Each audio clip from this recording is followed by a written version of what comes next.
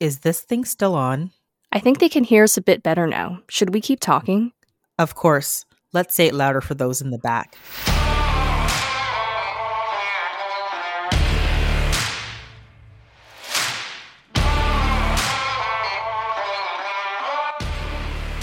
Hi, and welcome to the Gritty Nurse Podcast, an unfiltered discussion about health and healthcare. My name is Amy Archibald Burley. And my name is Sarah Fung. And we are your podcast hosts.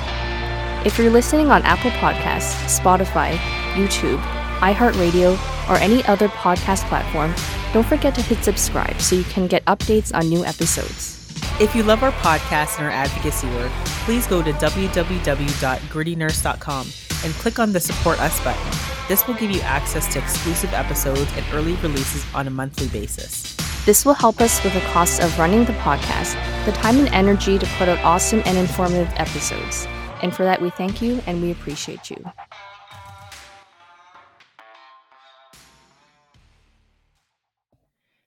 Hi, and welcome everyone to the Gritty Nurse Podcast. Thanks for tuning in again this week. We have probably one of the funniest guests. I know the story that we'll be talking about probably won't be particularly funny, but I mean, this guy, we met him on Twitter. We met him on the Dean Blundell podcast, and he is funny AF. But I mean, we're here. We're going to talk about his patient story, his patient journey. Ryan, do you want to introduce yourself? Well, I think you did a great job because I would have never said anything nice like that about myself. Are you kidding me? You're hilarious. I'm just loud. I'm very loud, and that just kind of makes you funny by default sometimes, I think. But no, I'm Ryan. I'm I'm a co-host on the Dean Blundell podcast on the Dean Blundell network. Shout out to our friends on the network. A little bit of a plug. Thank you. I've been with the Dean Blundell network for about 2 years now, and it's been a trip. We my wife and I started our podcast right at the beginning of the pandemic, and it was just due to frustration with response to COVID, be it governmental, be it societal responses. We don't suffer idiocy very well, and there's only so many things you can type in a Facebook comment thread before you get booted and banned from Facebook, which has been many times. And my wife works in healthcare, so it was a tough go. So we said we need to find a way to properly vent this out because therapists weren't doing it, and I hear you. Yeah, right. Like it was just we need something else, something a little more unrefined, I would say, and that's the way I like to be. I like to be raw. I like to be gritty, as you would say, and I like to not hold back any punches. So we made our podcast, which was the Sheeple Shepherd podcast, which we've kind of shelved for a bit, just because of my involvement with Dean. That podcast actually was Dean noticed it and reached out and said, "Hey, listen, you got a really good thing going there. Why don't you join my network?" And I didn't know, like I've been a fan of Dean's for over 20 years. I didn't know he had a podcast network even at the point. I just followed him on Twitter, and we used to go against anti-vaxxers on Twitter back and forth together, like as a little team. Yes. Tag team. And it was from that our friendship was born, and it became he's like a brother now, which is fantastic. So great team over there. And that's what I do. In my grown-up job, I do logistics, which is incredibly boring. So I need no wonder you never talk about it. That's kind of it, right? Like it's when somebody says, "What do you do for a living?" It's like I can't. I should just make something up. I'm a roofer or something. It sounds like it would be a lot more fun than what I do. So having this is great. This podcast thing to use as the buffer for that conversation, because I'm telling you, I will put you to. I will your podcast will be canceled. Your listenership will drop if I was to even give you 5 minutes of what I do. So we won't get into it. It's funny that you bring Dean up because I know he's central to the story that we want you to tell today. Right. And actually, we met you through Dean Blundell because we were invited onto your show. You know, we met you and the rest of the gang, and you asked us some funny questions, which you had talked about ahead of time. Yeah, that's the thing. That's what we like to do, and you've probably noticed if you watch lately is we've got a bit of a format where it comes to disinformation, misinformation, attacking it, which was the crux of my original podcast. And Dean really likes to dig into that, but he likes to get really cerebral about it, and he wants to get to the nucleus of where it comes from and why it's that way. And he, thankfully, with his reach, is able to grab some really awesome guests, including you guys when you guys came on. So we'll talk about the serious stuff, but we gotta make it funny. You know, like there's got to be something. There's an angle always somewhere for to have some laughs, right? It's like we could talk about the most. He could probably make my job interesting and funny. I bet you if we tried, maybe we will do that We one day. I'll should see if next time. I'll Yeah. put him up as a challenge for him. But yeah, that's what we do there, and that's why when we had you on, we said these are great resources for what we want to learn, but at the same time, we don't want to not be good hosts ourselves. And we treat it like a party. You want to entertain your guests, you want to be interactive, you want to that. So we treat it like a cocktail party. But Dean's sober, and I'm the only one that drinks. So well, Lachlan does too, but. And what do you have in your glass there? I'm actually my signature 40 Creek and Pepsi. 40 That's Creek Interesting. and Okay. yeah, it's kind Interesting, of my interesting. default. I think, having you on here and having you to tell your story, it's going to be super important because there's not very many times that we have people who are patients. So we interview a lot of doctors, we interview journalists, we interview other nurses. And I think maybe only one or two or three other times we've had people who have been actual patients and have actually experienced or been at the experiencing end of healthcare. So maybe you can kind of tell us a little bit about your healthcare experience and what kind of led up to this particular incident. It's funny. I've never had any sort of doctors have asked, and it's a weird question to get asked every time. It's like, do you have any pre-existing conditions? Are you on any medications? I've never had an answer. I've always no, I'm good. I'm like everything's good. I've got a pretty good constitution. I'm upright, retaining fluids. Everything's fine. Retaining My fluids. this one really threw me, and it's actually now changed my entire life because now I am on medication probably for the rest of my life. And what had happened was back in October, I started getting a bit of a tickle, like a cough, right around the same time that Lachlan Cross from our show had the same thing. And he had a persistent chest cold infection kind of thing that he just couldn't clear. And we all made the COVID jokes. Oh, you got COVID. I got COVID. We all got COVID. And tested negative constantly with rapid tests. The other, what's the other one called? The NG, the one that sticks up your nose and gets to your brain. Yeah, the antigen test, and then the Rapid PCR. antigen test. Yeah, and the PCR. PCR. Like, and so Yeah. everything was negative, like zero. I still to this day have not gotten COVID. It's like a trophy. I can Knock put on wood. Yeah, I exactly. knocked on wood for you. Same here over here. So I chalked it up to, okay, I've got probably the same thing Locke's got, and it feels like just a heavy chest infection, a lot of coughing, but it subsides kind of like a normal chest cold would during the day, and then it acts up at night. It progressively got worse, then it got better. And just as it got worse, I noticed that I was coughing up some blood. And I thought, that's not good. But I have been coughing a lot. So I'm making excuses in my own brain Right. because I don't have time for this. So Right. it's just I've ripped my throat up. It's fine. It'll be okay. And sure enough, it went away. There was no blood, and there was it was an unproductive cough, as they would say. So it kind of went away. Everything was good. It was just few and far between at this point now. So now we're almost in November, and Dean and I had planned this. We called it Fatterday. I used to be like over 600 pounds Oh back in the day, dear. and Fatter I day. lost Oh a dear. lot of weight. And yeah, so we call it. We said we were having this big food feast, and what I was doing was I was smoking a bunch of pork belly, and but I can't even remember what else we made. Like we made just tons of stuff. Ashley made like these really cool cornbread desserts with like bacon and jalapeno. Like it was just a big, massive thing. And this is the first time I was actually face to face having a face to face thing with Dean. Because of COVID, we were always remote. So wait, you'd never met him face to face See, I before was gonna this? say, I was like, what?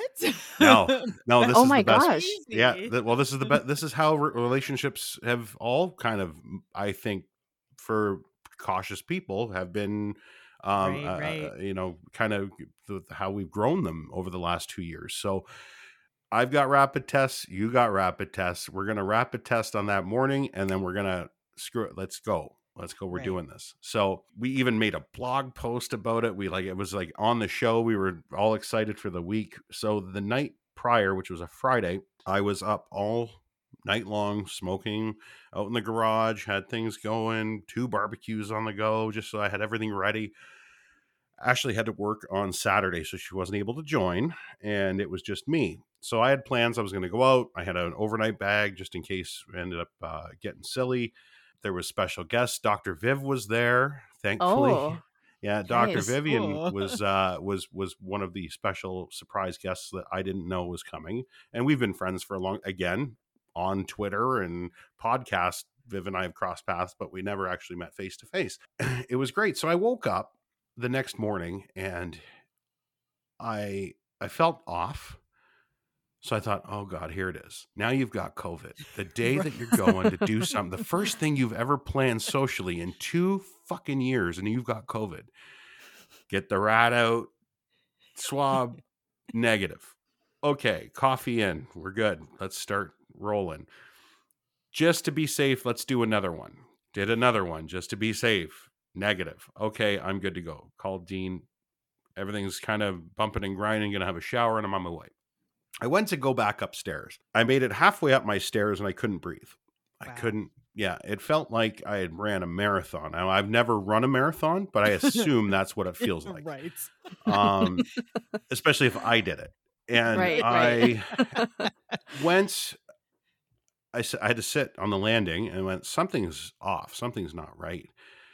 Got up, then into the shower with the steam was even worse. Now it feels like it feels like I can't breathe at all. So Wow, I that's get that out of the way and now I've crashed on the bed at this point, and I'm like, just collect yourself. And I'm out of breath. Like I'm panting at this point. I'm like, and it wasn't like this last night. I'm like, whatever the hell's wrong with me is back. Like it's really back, and it's bad. So now I've got all this barbecue food, everything else. And that's when I don't have time for this kicks in right. again, because Again, it's just yeah, the way I yeah. am.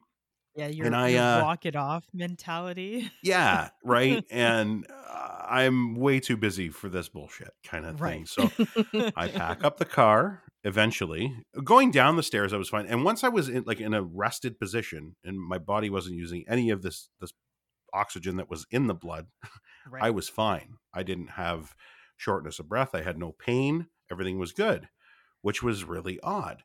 So off to Dean's I go. It's about an hour and a half from here. And again, in the car, everything was okay, but I still wasn't feeling right. So I called Ashley about Right. halfway there. I was on the highway, and I said, I think I'm just going to drop the food off, and I'm going to come home. I said, I just don't want the food to go to waste. And I'll go. So she said, well, see how you are when you get there. So I get there. Dean meets me in the driveway and takes one look at me. What the hell's wrong with you? I look dead. God. Like I'm This is gone. hilarious because it's the first time he's actually met you and he's And telling you that you look like crap. well, if you know Dean, Right? Well, that's true. Like, that's I kind. want to ask you a question though. So Sure. Ashley, she's a nurse, right? No, she's Okay. Well, actually a therapeutic recreationist. okay. Well, she still is in She's healthcare. around a lot of. So I was gonna say, just thinking of like myself and Sarah as we are nurses. Like if our husband called us and he's like, "Oh, I'm not feeling well," we'd probably be like, "Walk it off." Like unless they're dying, we just don't care. And I mean, in your situation, as you're gonna continue to tell us, it was definitely more serious than maybe us probably telling you like, come on, man up. Don't tell us about your man cold. Like, Yeah, that's deal with about this. it. I'm not that way though. I don't usually get Right. that way when I'm sick. So she was a little concerned at first, Okay. especially like it wasn't, it was just one of those something's really wrong and we don't know. It wasn't until we get on into the story where she was the reason why she's actually the reason why I'm alive, between her and a doctor that I talked to on the phone the one night. But Yeah, so Dean looks at you and tells you you look he's like garbage. he's like, well, you're not going back on the highway. He says, just come in the house at least and sit down for a minute. Dean lives in a house that's like a 3-4 story kind of big, huge, really cool place. It's really nice. And the entrance has got like a foyer and a long hallway, and there's like a little sitting, and he's got this, it's almost like it was destiny. There was this love seat that he wasn't using at the time that was right planted right at the bottom of these stairs. I'm like, I can't do these stairs. I could barely walk down your hallway in a straight line, let alone get up the stairs. I got to sit here for a minute. It took me about a half an hour to get up to where everybody was sitting, which was literally 12 steps. Right? Like that's how bad this was. And so I get up there and Vivian takes one look at me and she's like, what is you've spoken her off the air. You know what she's like to talk to. Right. Oh, yeah. What the fuck is wrong with you? Why aren't you in a hospital? Get the fuck out of here, you idiot. And like she called me every name in the book. Like, nice to meet you too, Vivian. I love you. Love you. You're Love not your advocacy. Bye. You're not wrong. Dean says he's fine. Here's a clementine and some AHA water. And yeah, that's going to fix it. That did it. Because I said, maybe it's a blood sugar thing. I was up really late. I didn't get much sleep. Maybe I'm just exhausted. Maybe it is a blood sugar thing. I haven't eaten today. Maybe I don't know. I've never had a problem. I eat my little snacky. I sat and I ended up staying for a good 5.5, 6 hours in one position. And I was fine. Even like the conversation was okay. I wasn't out of breath talking, but if I had to get up and move around, it would zap me right away. So it was really, really odd.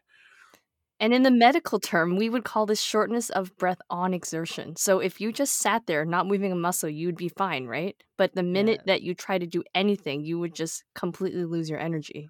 Exactly. So yeah, that would cause me a lot of concern, but well, that's why you're a nurse and I'm a broadcaster. So I said I will go home because Dean's like, do you want to stay? I didn't drink because I was like, I'm assuming I'm gonna have to probably go either home or to a hospital tonight, so I'm not drinking. So I had a tea and I was fine. So I got in the car, I went home, felt a little better by the time I got home. I was able to make it up the stairs to bed. Everything seemed okay. And I woke up the next day still feeling off. And I just spent the day on the couch watching TV and not trying to do anything. But something was definitely wrong. By Monday, it was bad. So I called the doctor on Monday and I said, I need an x-ray. I think I've got pneumonia of some sort. So something's going on with my lungs. I need to get an, and they were hesitant at first to order an x-ray. Finally, they acquiesced and allowed me to go. And I went to the clinic that's, the one that's down by the, the big one, the one I'm talking about. So I went to that one. We're all neighbors, by the way, everybody. I went to that one and there's a clinic there that has an imaging sector there. Right. So I got that. But at the same time, I ended up downloading that Pocket Health because I thought, I want to see what this is all about. It cost me $5. I'll get to see my own lungs. I've never seen my lungs. I'd like to see them.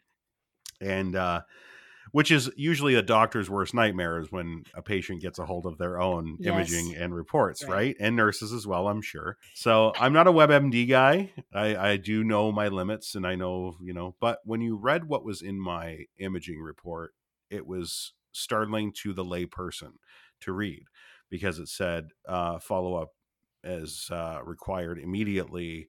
And I know what the diagnosis was. And the diagnosis that was on the x-ray wasn't even the worst part of what was wrong with me. And for the life of me, while I'm sitting here, I can't remember what the hell it was called. Where is it where the sac on the outside of the lung gets fluid in it? Pleural effusion? Pleural effusions. Thank you. Okay. My wife is yelling at me from the... Thanks. She's down listening. She's helping us. She's I contributing. was just going to say she's my technical advisor for podcasts about medical Very good, things. It's very nice. good. So it said pleural fusion in both lungs, and I said I've Wow. seen that before, and I know that's not good. And then I looked at the pictures, and I could see the pleural effusion, like it points it out in that thing. So I went, Let "Oh, me do you see. have it? It's Yeah, like I have it. Here it says small to moderate pleural effusion, left greater than right, mild interstitial thickening, which likely represents evolving or resolving edema. Radiographic follow-up recommended. evolving, that's for sure. And we haven't even gotten to the crux of the evolution of what happened here. So Wild. I read this and I go into a bit of a panic, and I promise myself, if you do Google this, don't look at the worst case scenario. Right. The problem with that diagnosis is there's not a lot that isn't worst case scenario. So Right. I said, I'll call the doctor, and I asked them, did you guys get my images yet?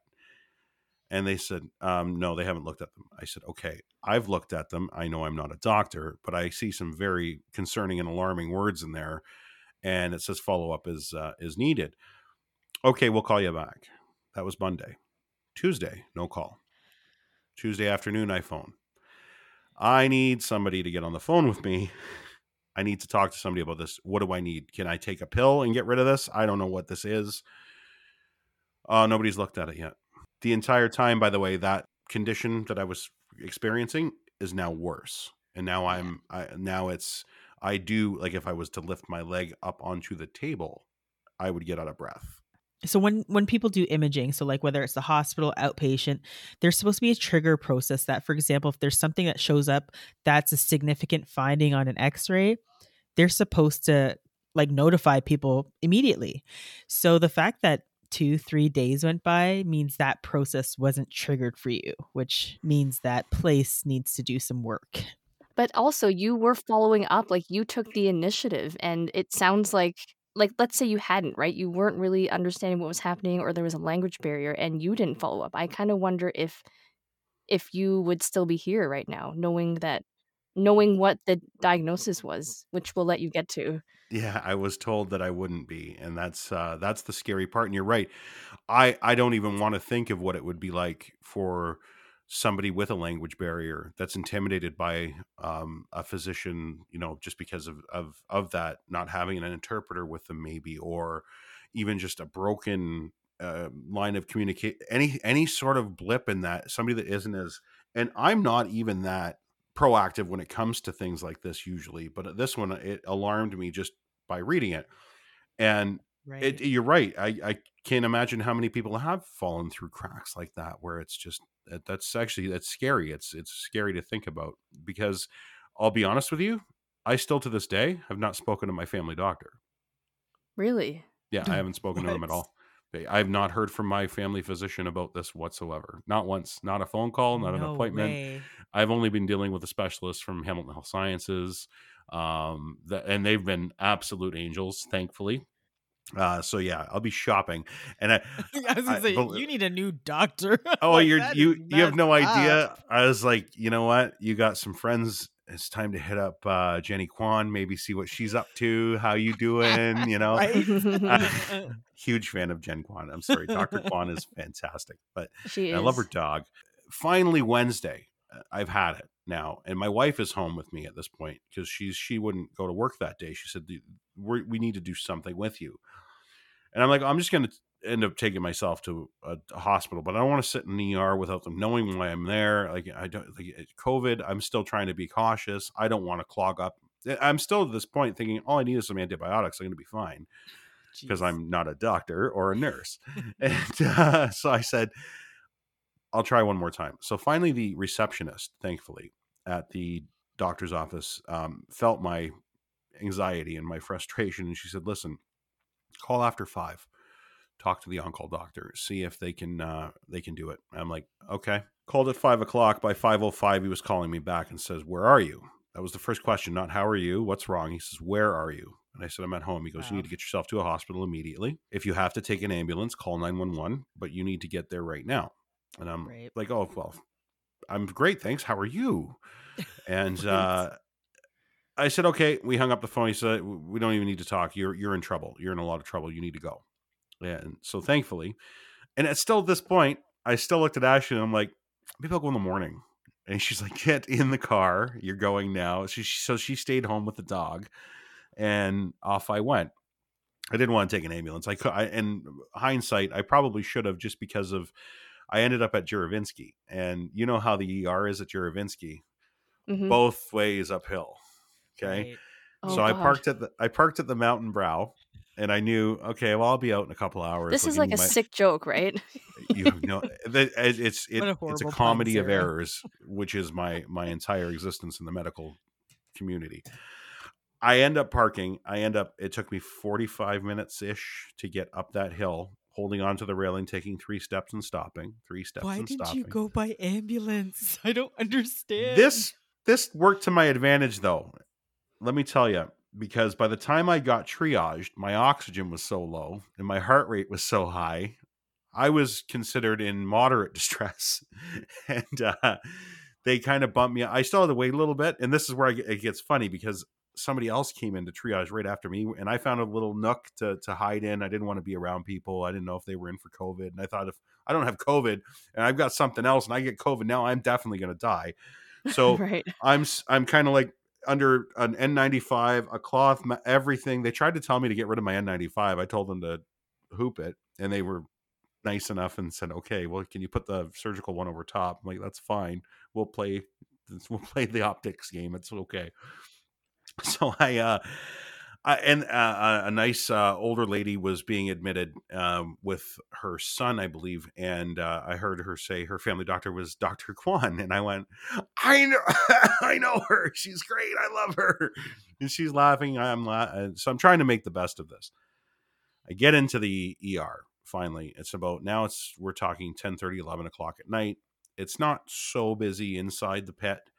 And they put me in one of the bays, and they said, we need to send you to, because I gave them my imaging. I sent it to them. Mhm. Okay. They're like, oh, you have I said, yeah, I have fresh x-rays if you want them. So she's like, yeah, I'd love to see it.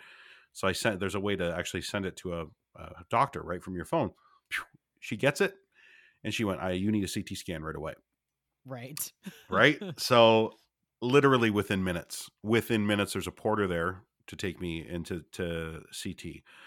They cleared the CT. I get in there, and she said, when I came back, it was the unnerving part is when imaging got back to the desk, and I'm sitting in a place where I can see it on the screen.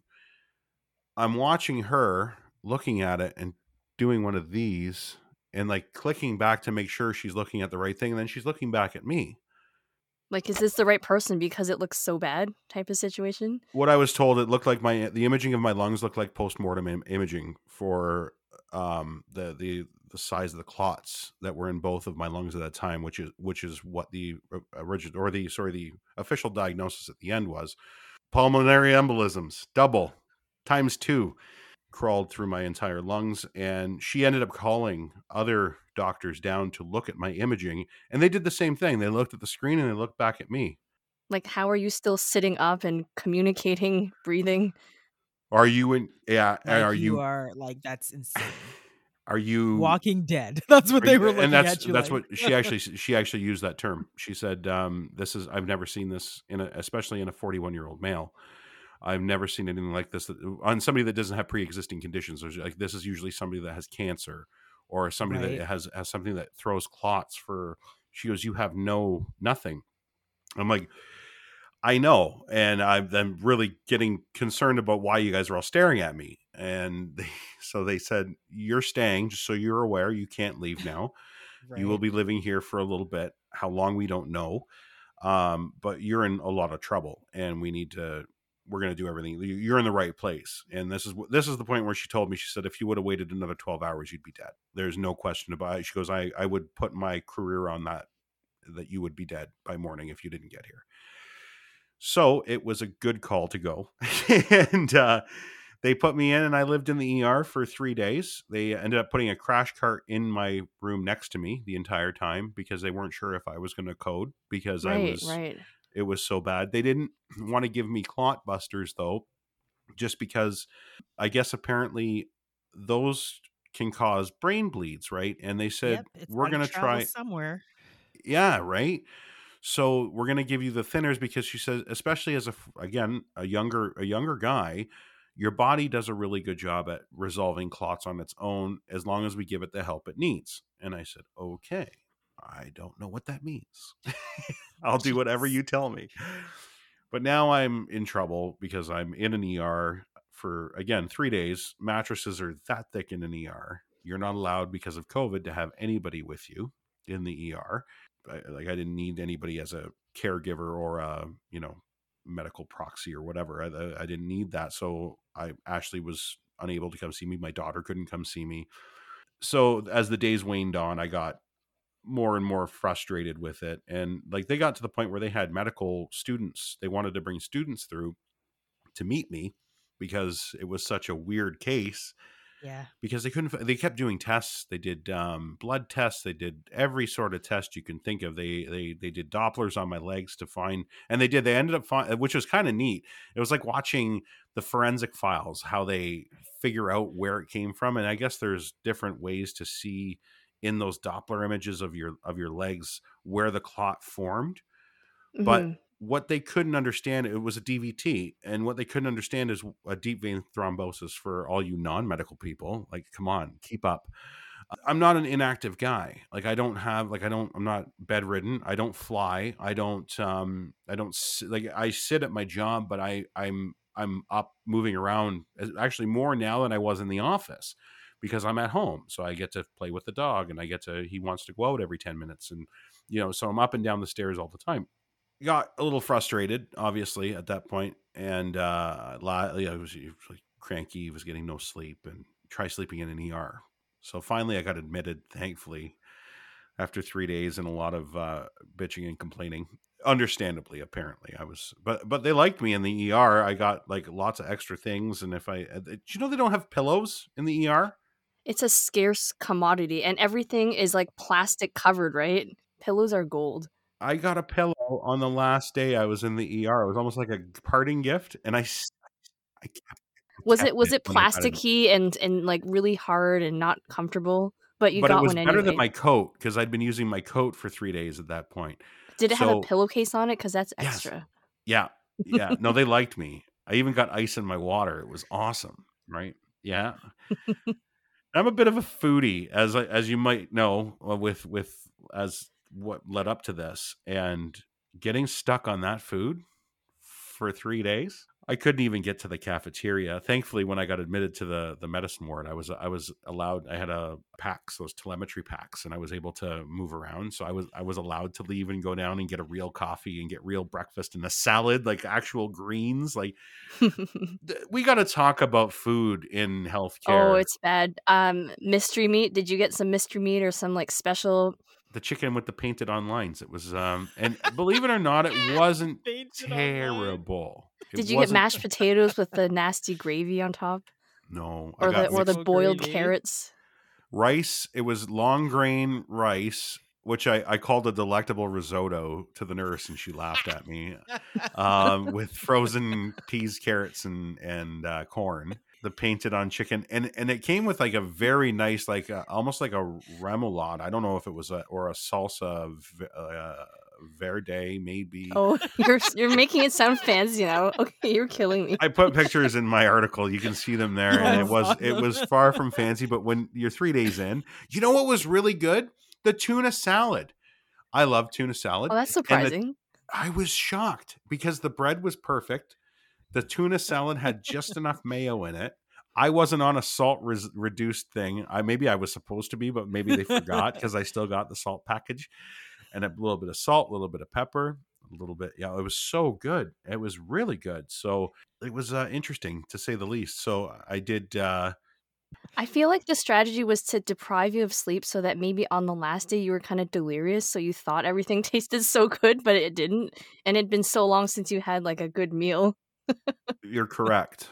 You're absolutely correct, because when I got down to that cafeteria and got some real food, and then they brought my lunch up from, I said, no, I don't care if it costs me $700 to live here a day on food. And I went nutty the one because I was feeling better at this point. My breathing is starting to resume. My oxygen, my O2 sats were rising slowly but surely, and I was able to like walk to the bathroom without needing a break. I was able to now walk to the cafeteria. I had to take a couple of breaks on the way, but it wasn't a big deal. And they trusted me. They said, watch that number. If your number goes down, you got to stop. I'm like, okay. We'll know, they said, because we'll know how long it took you to get back. And they were right. So I didn't push it because I didn't want to get knocked back down to being chained to my bed. So I said, feeling better. And then they said, well, you're just not there yet, and you're going to have to stay. So I'm like, okay, I'm having a party then. And I went down to that cafeteria and I bought probably $40-$50 worth of absolute shit food that I would never eat in a sitting on my, and I had my laptop, I had all my Netflix, I had whatever I needed, everything was good. I ended up doing a podcast from the ER. You are joking me. That's hardcore. That is hardcore. On the Dean Blundell show. On the Dean Blundell, yeah, I ended up guesting on Dean's. I didn't come in as a co-host because I didn't have any gear, but I came in as a guest with my hospital gown on. I had my cannula in. Insane. Yeah, it was a great episode. It was fun. So, and the nurses didn't. I guess technically I probably shouldn't have done that, but they were. I was tight with them. We had a thing. Like the ER nurses were OG. They were so awesome. I have to say, I would love to have you as a patient. I would like go into your room just to like, get some jokes in before I have to go back to the seriousness of the ward and, Well, and that was it. I why make it miserable? Like I was already in a miserable situation. I don't want to make it worse on other people that are going out of their way to make sure I'm still alive. Like, how could you be an asshole?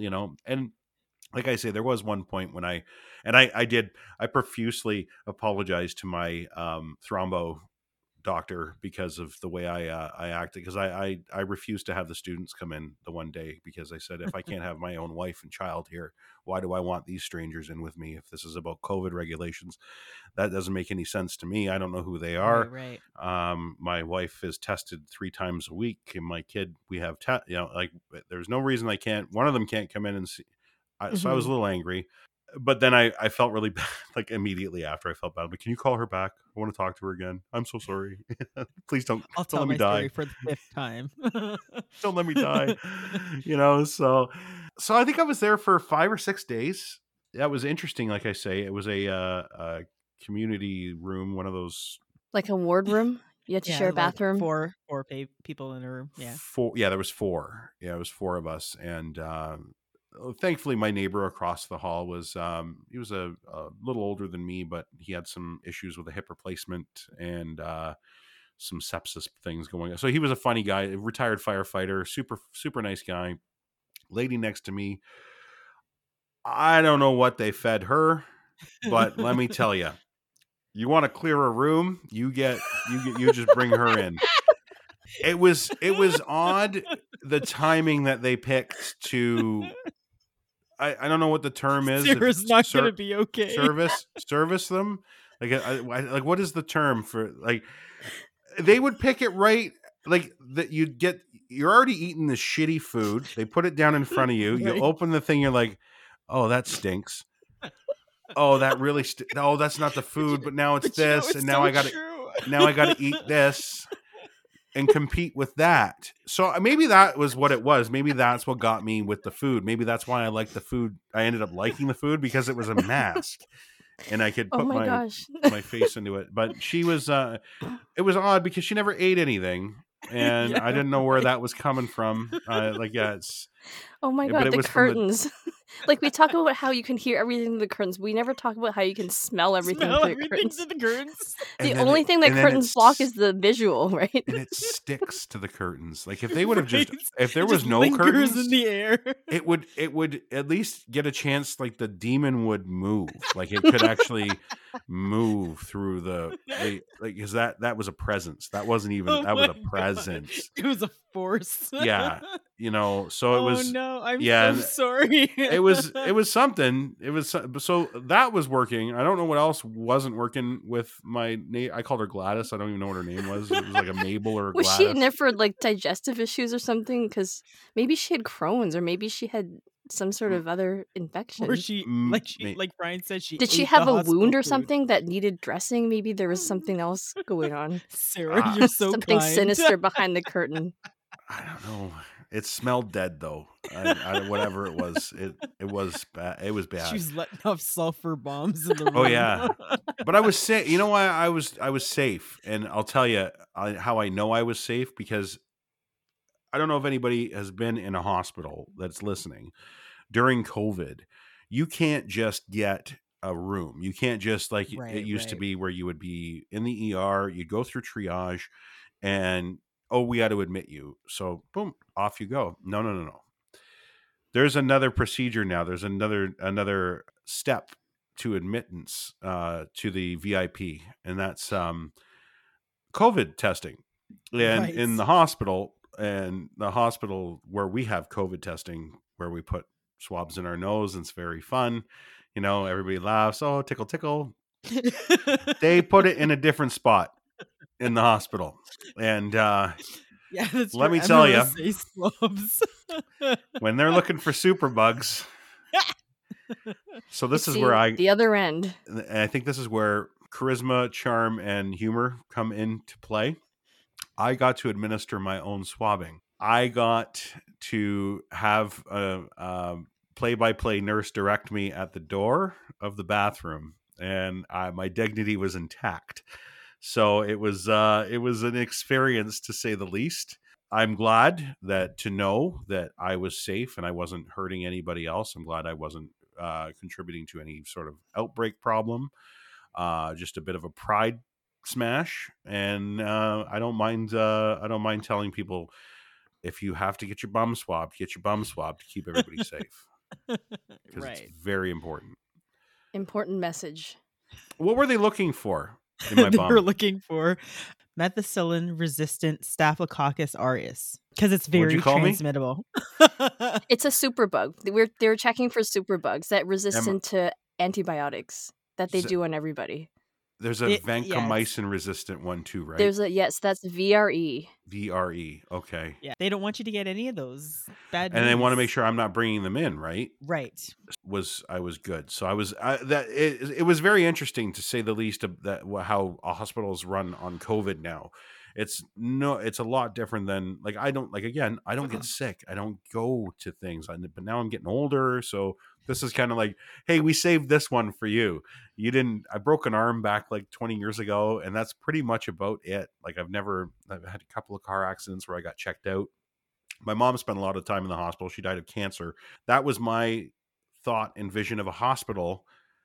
And then when I got there with COVID going on, it was so cold. Like, it was such a cold place to be. And I just thought, and then you get the food, like, this is nowhere to heal. You can't heal here. So I pushed to get myself out of there.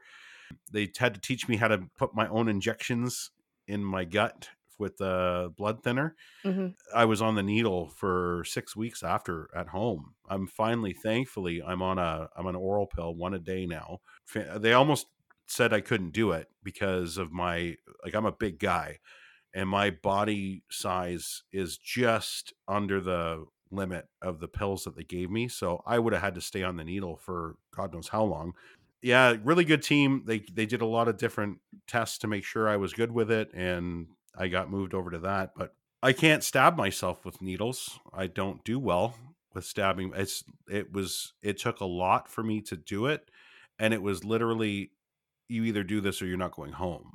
They could have shown, like, they did show Ashley at one point, like, if worst case scenario, can you do this for him? And she's like, of course, like, it's not a problem for her. I'm like, of course it's not a problem for you. I'm your husband. I piss you off every day. You want to stab me every day. And finally I ended up getting over that, and I still didn't like it and I had to do it twice a day. And that was, yeah, I don't know how people like diabetics, hats off to you guys, because I would just die. I would actually I'm like, I'm out. I'll be over here until I expire. there was so much to unpack there. I just, it's really commendable that you went through it with humor and you feel like you can share this story with people, because when we first got wind of this story, I was reading what you had wrote and it was hilarious. Like the way that you wrote it and the way that you tell it is so much funnier than it could have been if someone else went through the same thing. And I kind of think back to, so this started really on the Friday, but it wasn't until almost a week later that you actually went to the hospital. Yeah, it And was I'm the kind of Wednesday. wondering, how did you rationalize all of these symptoms to yourself, to why, like, especially when you went to Dean's house, I kind of thought at that point you would have gone straight to the hospital, but still you kept persisting. Like what was going through your head when you kept thinking like something's wrong, but it wasn't wrong enough to go to the hospital for? I'm not kidding, and it's not rational. It's not a rational answer, and I don't expect you to understand it, but I'm too busy for this. Right. I'm not as sick as I am. I'm fine. It's nothing. It's probably pneumonia. It's probably something I can take. Like I say, I just wanted somebody to give me a pill and I'll take some antibiotics and I'll be fine. And I sold that to myself. I think it's a fear.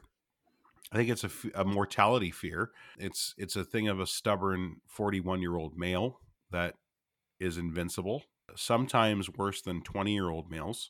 And especially with somebody as lucky as I've been health wise, even though I treated my body like an absolute dumpster fire for a good number of years, I've been blessed to not have anything like this. Is the most serious thing that's ever happened to me. And it was pretty serious. And it was a bit of a wake up call not to ignore things. I don't like to put a lot of self importance on my own things. I think everything else Right. around me is more important to get done, and I'll deal with me later. And it comes at a cost sometimes, and it almost did here. So it shifted my priorities a bit, I think, and my perspective. Yeah, I mean, I can only imagine. And I kind of think that probably not just you, but many other people through this pandemic too have been also just not wanting to go to the hospitals, right? They might have had things going on with them and they're just like, I could wait, I don't or I'm afraid to go to the hospital because other people there might have COVID. And like I kind of get what you're saying, because even myself, like, I don't know, I deal with everyone else's health first, and I'm kind of like, oh yeah, that pain that I have, I'll get to it eventually. And then it's like, yeah, something more serious. Like, for example, I ended up having to have a knee surgery because my kneecap kept on popping off. And I was like, oh, it's fine. I'll Just literally put that right walk it back off. in Yeah, it's just and like, walk it I'll off. just walk it off. And then the doctor's like, yeah, you have no ligament that stops your knee from popping out. And I was like, oh, it's a problem. It's like, yeah, you got to fix that. But I mean, You in need your that. right, I need that to walk. But in your situation, like, holy crap, like a pulmonary embolism is some serious business. And for those who might not know what a pulmonary embolism is, a pulmonary embolism is a blood clot that develops, like you said, in a blood vessel. Particularly it can be in the leg, and it can travel to a lung artery where it suddenly blocks blood flow. So that was the reason why you were, every time you'd walk and you'd feel so exerted. It's because you had these clots in your lungs that were making it really hard for you to breathe.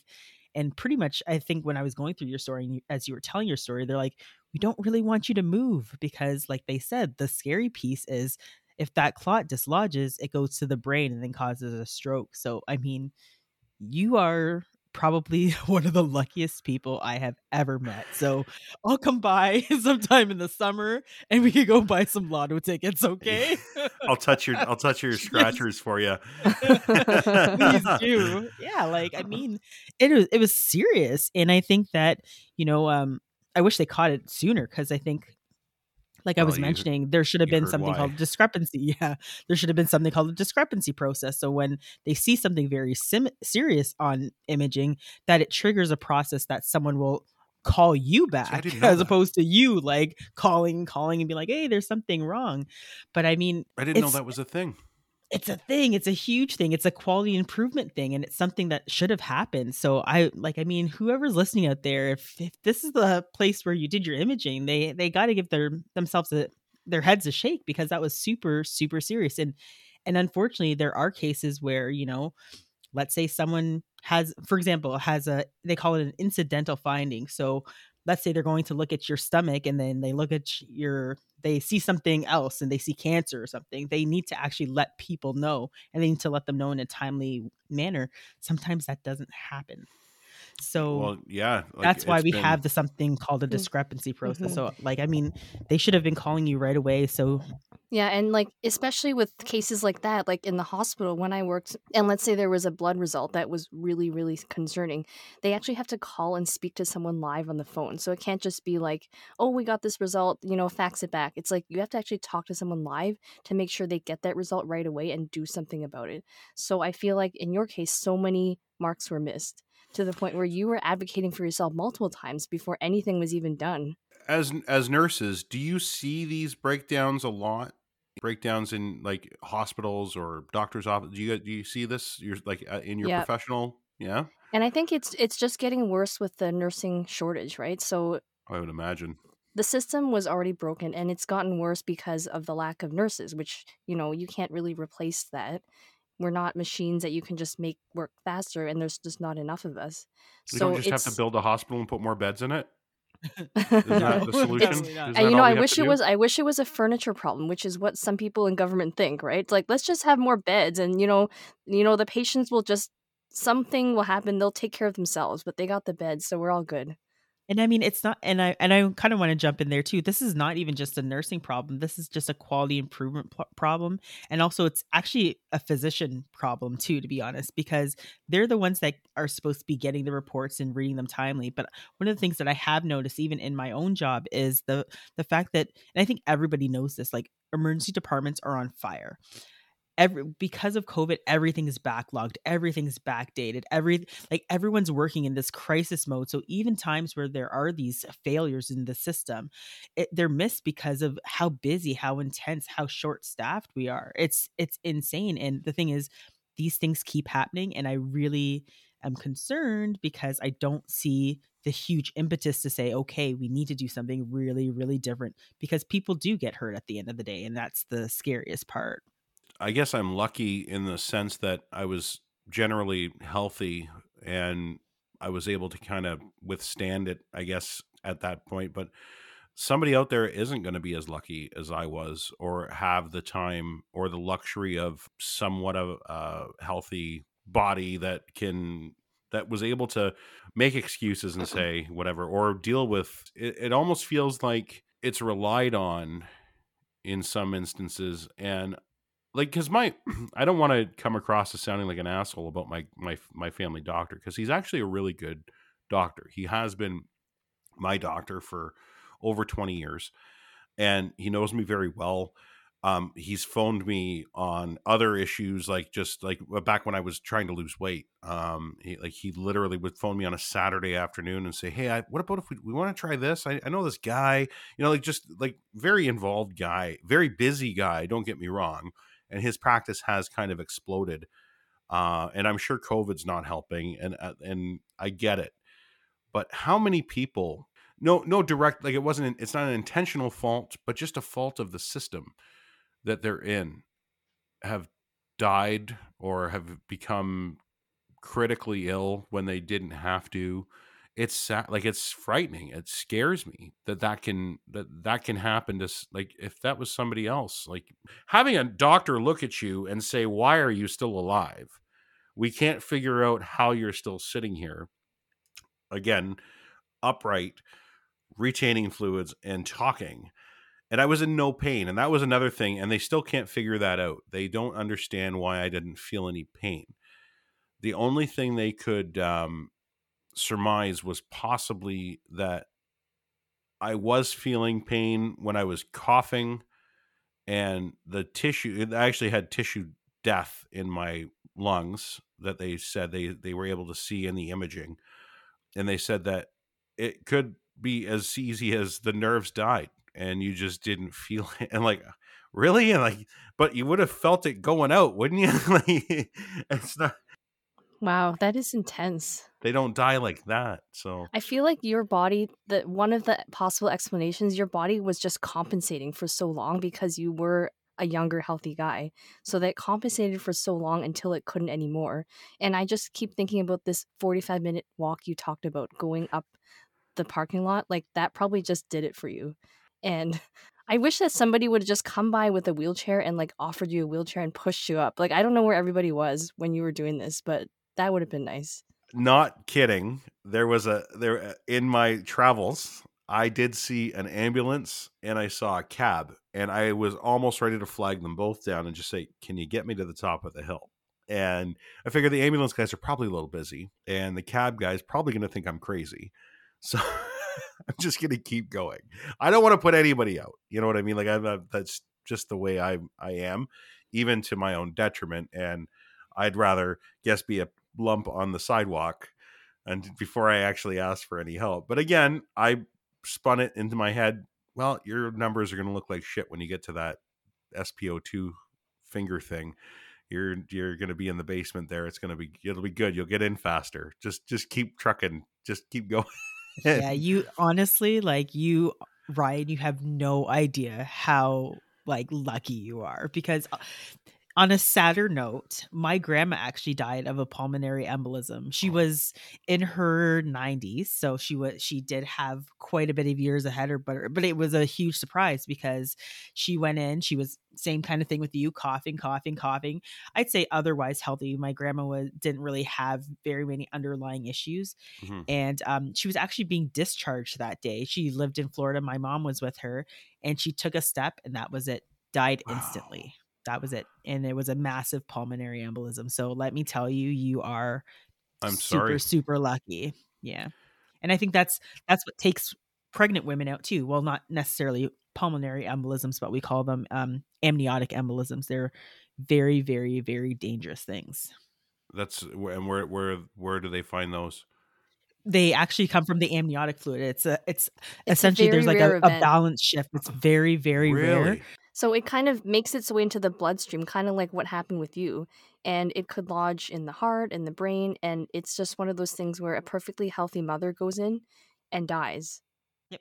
As soon as they like their water breaks, it's like minutes, and if you Oh can't my god. like correct the problem, then it's usually a maternal death and a very, very fast C-section, like under 2 minutes. Oh my god. We don't want to scare you with all this, but anyway, that's just some medical tidbits for you. I wasn't pregnant. Hi, done. No, I'm joking. I wasn't pregnant. Thank So I God. had that going Okay. for me. And if they did a CT scan and found out I was pregnant, then we would have had a lot of questions to be A answered. different episode this would be. It's a different Gritty Nerds podcast if we're going to talk about that. Hearing it from multiple professionals in healthcare when I tell the story, because again, I'm a layman. I know what happened to me, and hindsight, it doesn't feel like it was that big of a deal for me, just because I was able to overcome it, and it took a week, and I was shocked. When you get sick, are you guys like this when you get like a cold, like a chest or a nasal infection, like just like a head cold, you're all stuffed up. Do you ever get that where you're so pathetic on the couch and you're like, I can't even remember what it's like to breathe. I can't wait to be able to. When I breathe again, I'll be so thankful and grateful that I could breathe again. Oh, you I sound go through exactly that. like my husband with his man cold. Every time something goes through a house, I'm the last one to get it, but I get it like I get the least amount of symptoms. And everyone else is like, "Oh, I can't make it. Like, help me, get me food." I So, just try to act like I'm like hard. I'm just like, yeah, I could do this, and I'm like, I deep just down. I'm usually okay. Like I'm, and actually we should all sort of shift our thought process on this now when it comes to like powering through and going to work. Maybe stay home Absolutely. now, right? And we're all becoming, I think, a little more aware of how important that is. But I was Yes. that guy. I would just go to the office and I would just be miserable at my desk and do whatever. But it was that was fun. But it was as soon as I would get there and I would have that thought of, I don't even remember what it's like to breathe through my nose. Oh my goodness. So I'd say, like, I think I would have been more put out by a cold than I was by this, not realizing Wow. until I realized how serious it was. And I think that's why I downplayed it as much as I did. But I'm mhm. I'm sure thankful for those, like the Hamilton Health Sciences. I've got nothing but good things to say for that entire team, from the ER to the thrombo team to the imaging people. Like, everybody was just aces. Like, they were just so good. How they're so good this far into this fucking shitstorm that we're in, how they still have that in them, is, I think, why I tried to be an okay patient and Yeah. tried to, like, not be too demanding for anything. Yeah, I'm a little uncomfortable. I really want to see my wife, but sorry, you guys haven't really seen your spouses for 2 years either, because you've been at Right. work. you know it's perspective. It put it into perspective for it, and I took it for granted in the past, just thinking, even though my wife, meeting Ashley and seeing it from her perspective of what happens on the long-term care side, it opened my eyes huge. And that was even pre-pandemic. And then this, and then what you guys do, and like that, just, and for them to still be able to offer the amount of detail and attention to detail that was required for, like, my issue. I don't understand where you guys get your drive. I don't get it. Because I'm not like that at my job. That's for sure. If it got tough for more than a week, I'd probably be yeah, sayonara. I'm out of here. I don't. I can't thank you guys enough for what you do. And while we're in the middle of that, the government just coming down and just making it worse every turn. You turn around, it's just worse here and there. And then, well, we'll throw you a cookie here, but we're going to take away your dinner here. And it's, I don't get it. I don't. But so Yeah. thank They you. just keep cutting and cutting. That's the scariest piece. That's for sure. So thank you, and thank you to your colleagues and everybody that does what you do. You guys are true heroes, especially to people like me.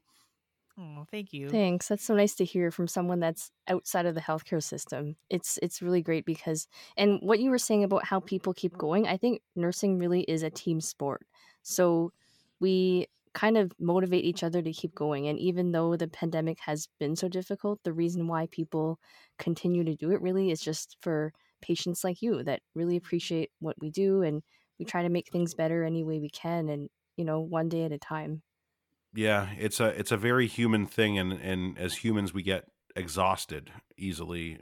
Usually, especially coming from a first world developed, privileged nation, we'll say, we don't suffer inconvenience well, as we've seen in the last few weeks with people having hot tub parties in Ottawa because they're oppressed, things like that. So we don't suffer it well. For people to just continually receive horrible treatment and still have that empathy and that care, it's it's awe-inspiring. I'm not that guy. I can't be that guy. That's why I'm a loudmouth asshole on Twitter, because I'm not that guy, and that's how I deal with it. And I try to, you leave them alone. I'm going to deal with you.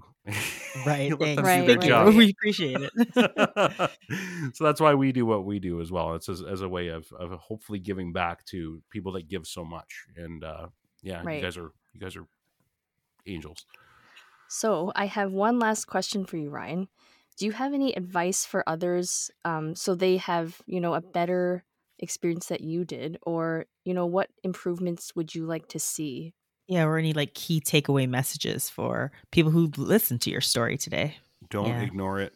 As broken as our system is and how much it does need fixing, you're privileged to have what we have here, and you're privileged to be able to take advantage of that. A lot of people take too much advantage of it, and then there's people like me that don't take advantage of it enough when it's needed. And if you continue to ignore it, it won't go away, as I learned, as I usually just ignored everything in the past and it went away, including my first marriage. But be better to yourself. Don't feel so bad.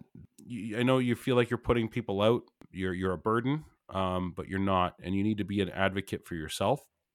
Nobody's going to do it for you. You need to be an advocate for those that can't be. If you know somebody or you know of a situation, please make sure that their voice is heard. Don't take, we'll look at it later for an answer, when you know it needs to be looked at right away. And the breakdown would be, or the thing I'd love to see fixed is, I'd love to see us treat healthcare professionals across the board, from custodial staff to directors of care.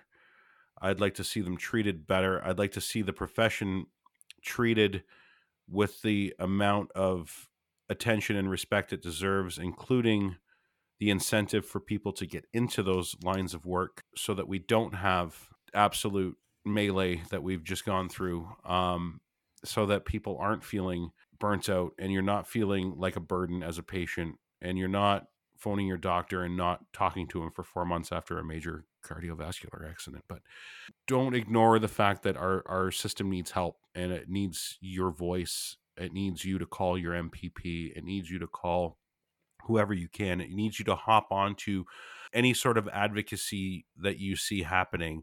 The Gritty Nurses on Twitter, follow what's going on with them. Follow the causes that they support in defense of their own ability to help you. That's exactly what, that's all it is. They're just trying to help you better, and all you should be doing is helping them get to that point. So we need to spend some time paying more attention to the voices that are telling us that things are broken, and a little less time listening to politicians who are pandering for votes and running elections. Listen to the people on the ground. Listen to the people that are doing the job. Then maybe you won't end up in my position where you're waiting and almost dying. My way of giving back to what I received is try to be a voice for people like you. Yeah, I mean, I don't think we could have said it any better. I think that you pulled out so many important pearls, and thank you. Like, I don't even know what to say. That's like, I really appreciate that. And I think many nurses and other people who've been in the healthcare system would really appreciate that last message. But yeah, like, thank you so much. And I thank you for that appreciation. Mhm. Thank you, and thank your ilk for saving my life. And Mhm. I'm forever indebted to those who devote their lives to making sure that I have one. And one last question: where can people find you? I'm at Ryan Lindley on Twitter. You can also find me at deanblundell.com. I am one of the writers there, and you can find me most days, Monday to Friday, around 3 p.m. Eastern, on the Dean Blundell Show on YouTube, Twitch, Twitter. I don't even know what a Twitch is. I haven't even seen it, but apparently my show's there. And also anywhere you get your podcasts from: Spotify, Apple, iTunes, Google, all those. We do the audio as well, but we have a video live. So yeah, deanblundell.com. Thank you so much, Ryan, for coming on to the Gritty Nurse podcast and telling and sharing your story with us. It was quite a story. I hope that everybody listening can take something away. I'm sure they will. And again, a pleasure to have you on, and hopefully we can come back onto your show at some point in time. Absolutely. Thank you so much for having me. And we definitely have to get you back on the Dean Blundell Show for sure. Thanks. Can't wait.